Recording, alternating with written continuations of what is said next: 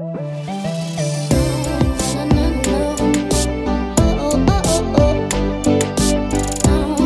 everyone, welcome back to the Refuge Podcast. I'm so thankful that you decided to join us today as we continually talk about how we can be disciple-making followers of Jesus. Let's get to the conversation. Well, welcome back everybody to the Refuge Podcast. We hope that wherever you are, whatever you're doing today, you're having a great day.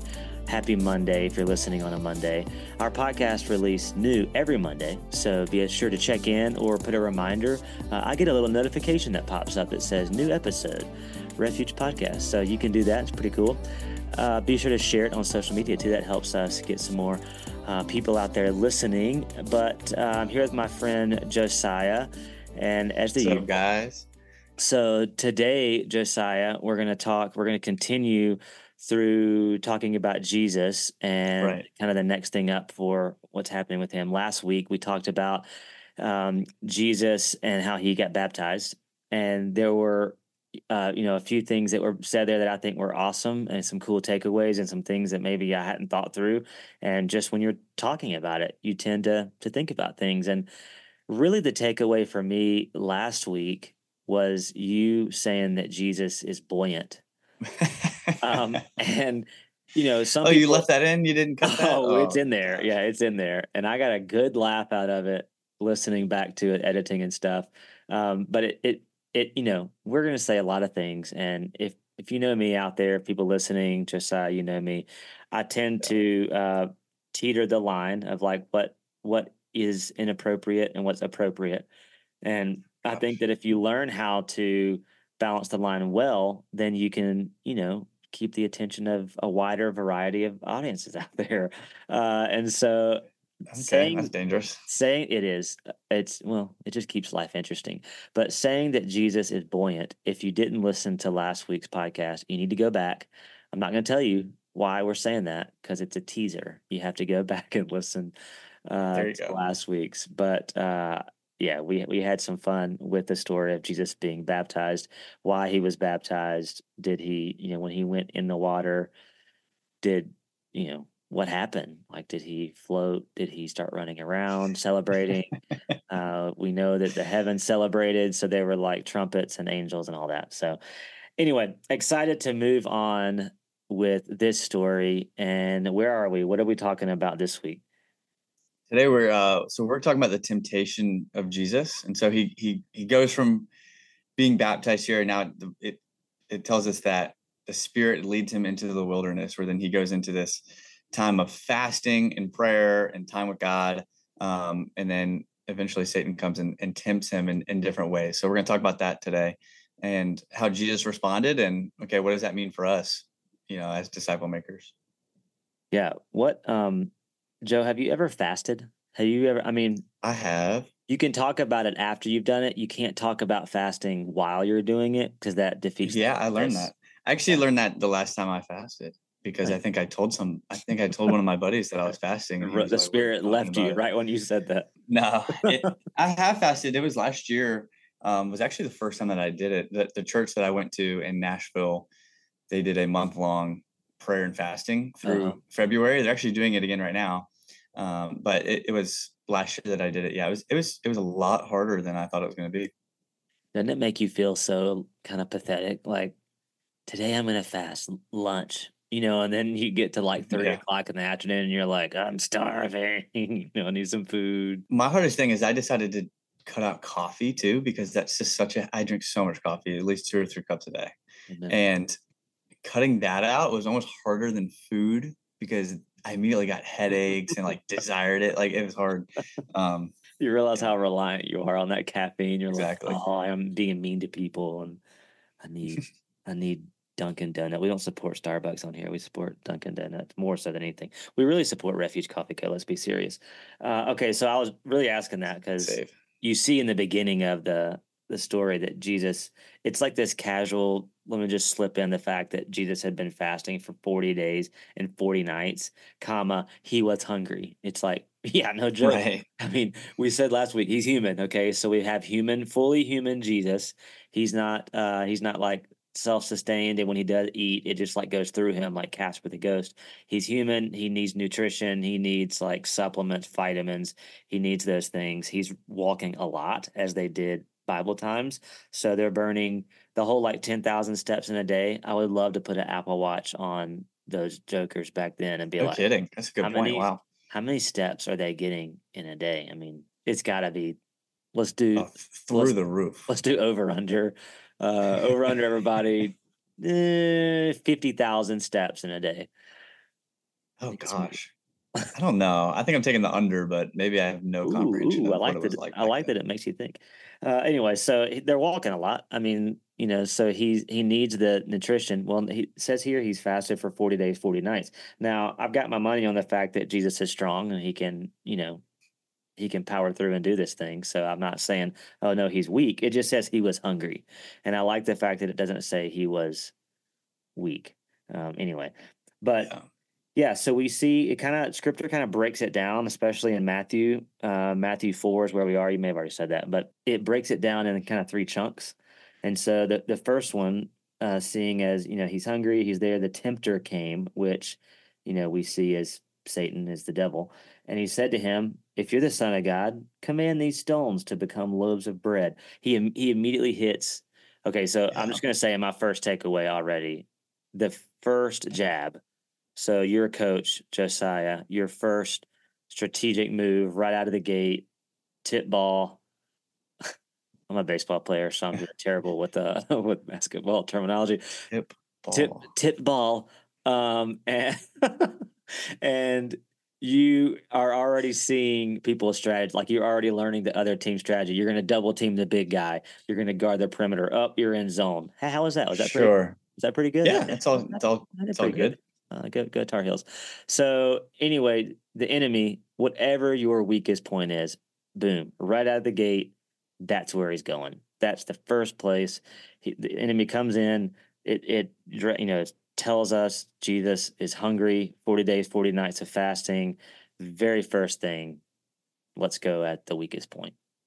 Yeah, I mean, we see that Satan's temptations are strategic. Like he's not just throwing stuff at the wall and seeing what sticks. Like he is, he is specifically targeting a specific area to try to slip you up. And in this case, like, and knowing that Jesus was fully human, like even the sound of bread in this moment, like probably caused this desire for food, right? And knowing that he had just come off of this fast. So it's all strategic. Like Satan had a plan here.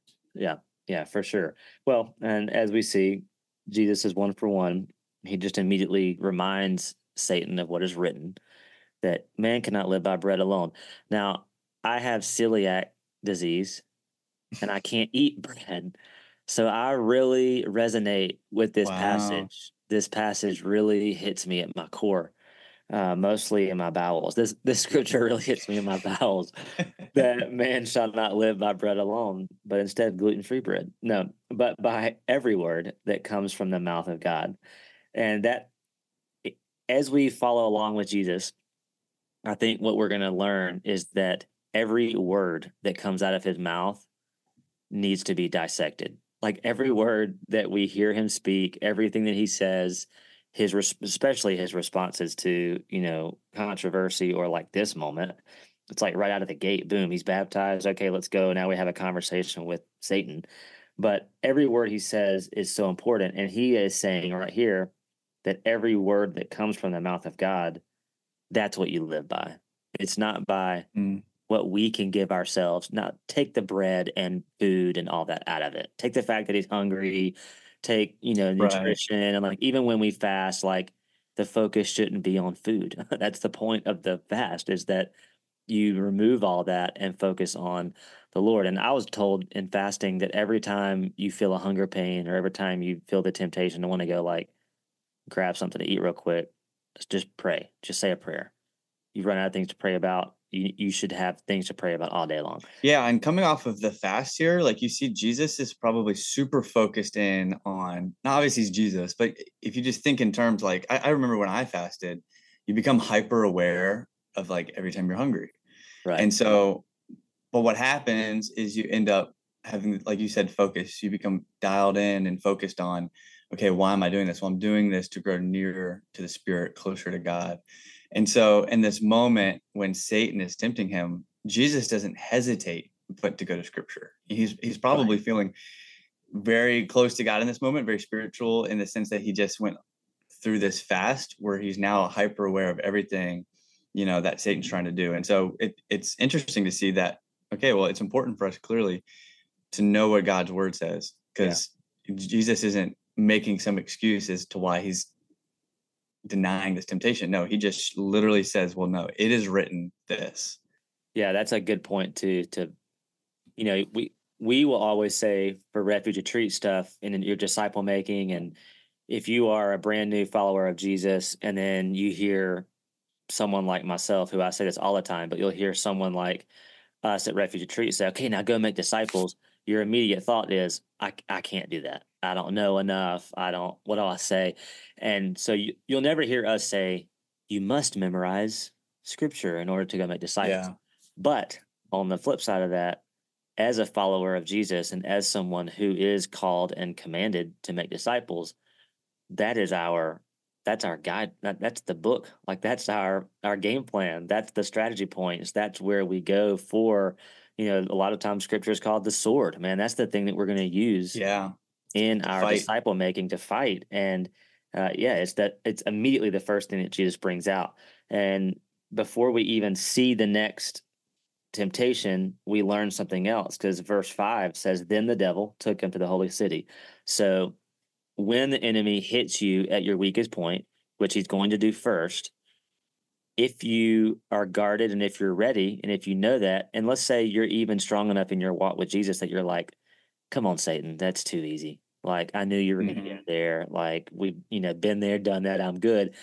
The next thing you know, he's not giving up. He is not. I He's know. not backing down. That's not. He's going to take the first one, and then he's going to keep on going. And so, even with Jesus, it says that the devil then was like, "All right, well, let's go take a little trip to the holy city."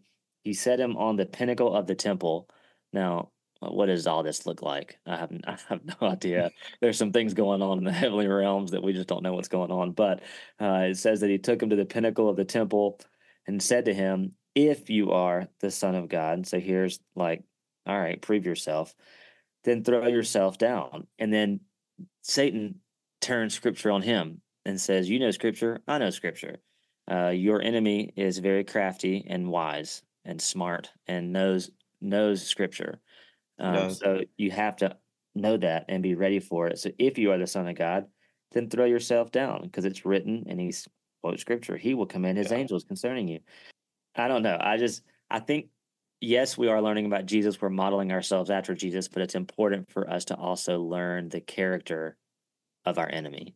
And think about this, in this temptation here, like Satan is actually tempting Jesus to have faith in a sense, right? He's trying to manipulate it here. That's Like right. he's saying, throw yourself off of this tower and your angels will catch you, right? So he's like, oh, well, show me your faith. Like he's asking, it's almost a call of faith. Like, show me your Yeah. faith, Jesus. If you jump off of this, that your angels are going to catch you. And so instead of Jesus going to the cross and dying for our sins and giving us eternal life through that sacrifice, Satan is saying, well, in front of this whole city, jump off this tower, and that'll be all they need. Then they will know that you are God. Then they will know that. So, and it's the same thing when Satan tempted Eve in the garden.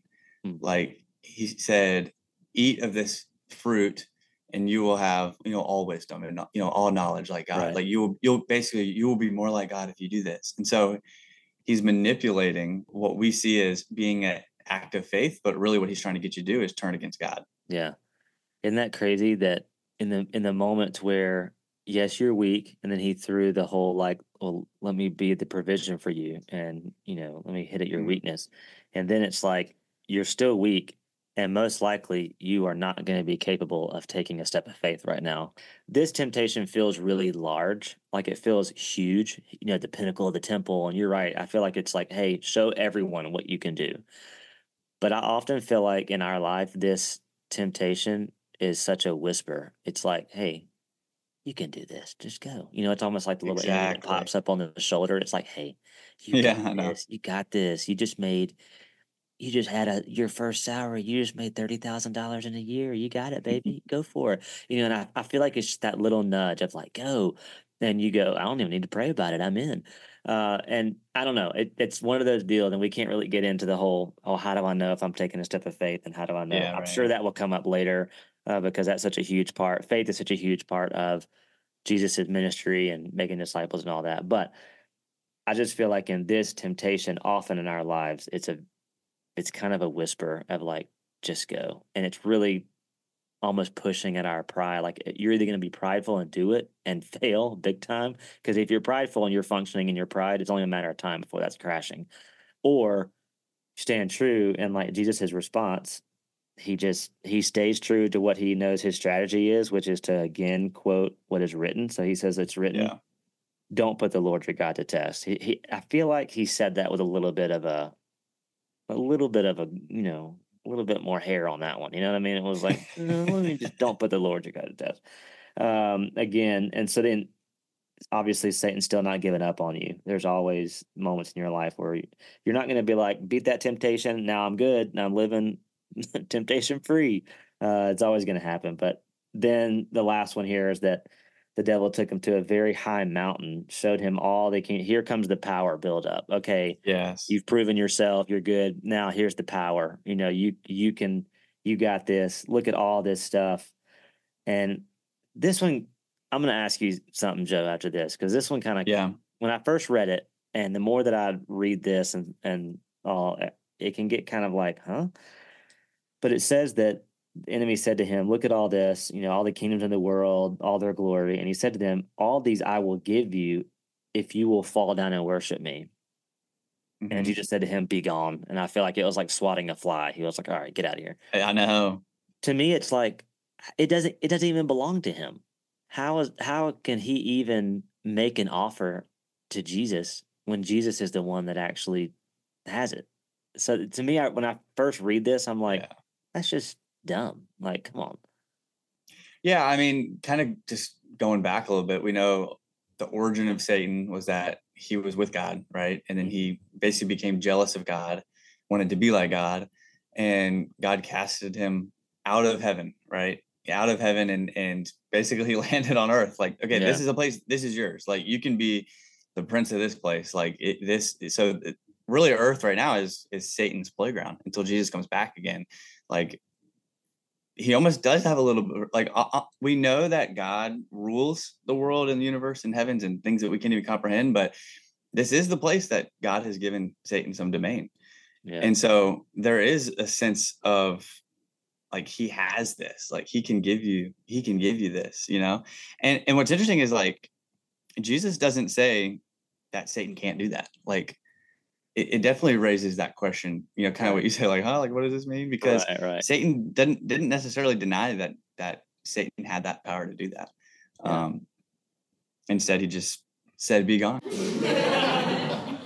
Well, that sound means it's time to hear from one of our podcast sponsors. Our podcast today is sponsored by Garden City Chapel and Retreat. If you know me, you know that this place is very special to me. I worked there for 4 summers. I met my wife there. Y'all, it's an amazing place. It's right across the street from the ocean, just south of Myrtle Beach. It's a place where groups come and they do their own camp, but you kind of work behind the scenes as a summer staffer and make the summer camp function just all year long. You do different things from building maintenance, housekeeping, snack bar, pool.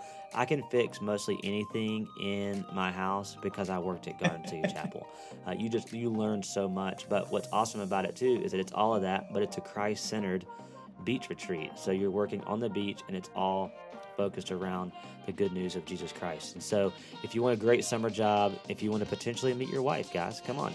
Go work at Garden City Chapel and Retreat. Awesome place to work over the summer. Okay, so before we close out the last part, because I think the last verse, verse 11, Matthew 4:11 is, to me, I just think is really cool. But the question that pops up when I read this too is why did Jesus even entertain it? If we see in verse 10, Jesus said to him, "Be gone, Satan."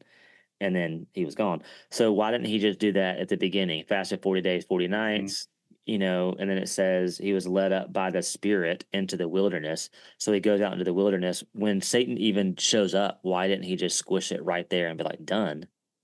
It's hard to like the flip side of all of that is, okay, well, Jesus is incapable of sin.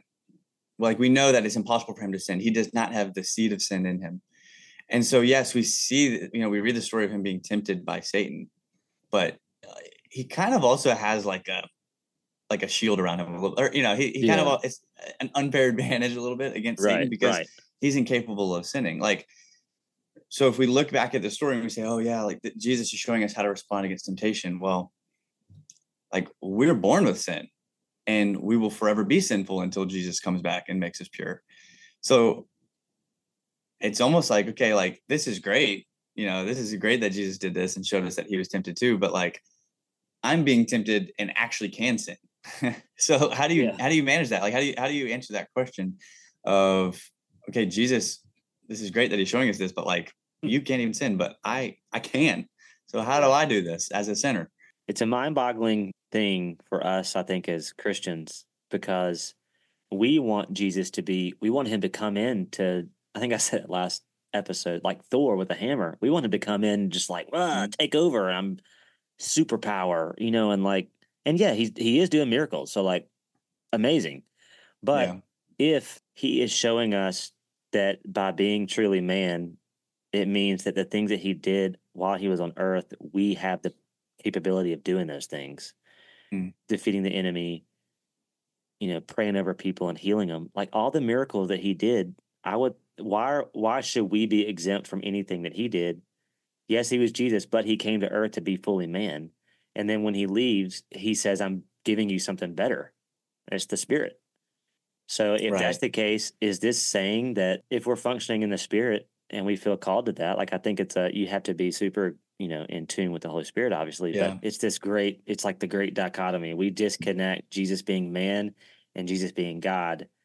And when he's here on earth, we just want him to be God. And he's man. So you're saying like, this is almost a point where it's like, okay, he is man in this moment, like denying Satan these temptations from his man state. So we can do the same. Or am I misinterpreting that? Yeah. Well, and the passage says that the Spirit is the one that led him into the wilderness. Being led into the wilderness means Jesus was directed to like where to go. Right. He did follow. He could have gone, no, I'm not going out there.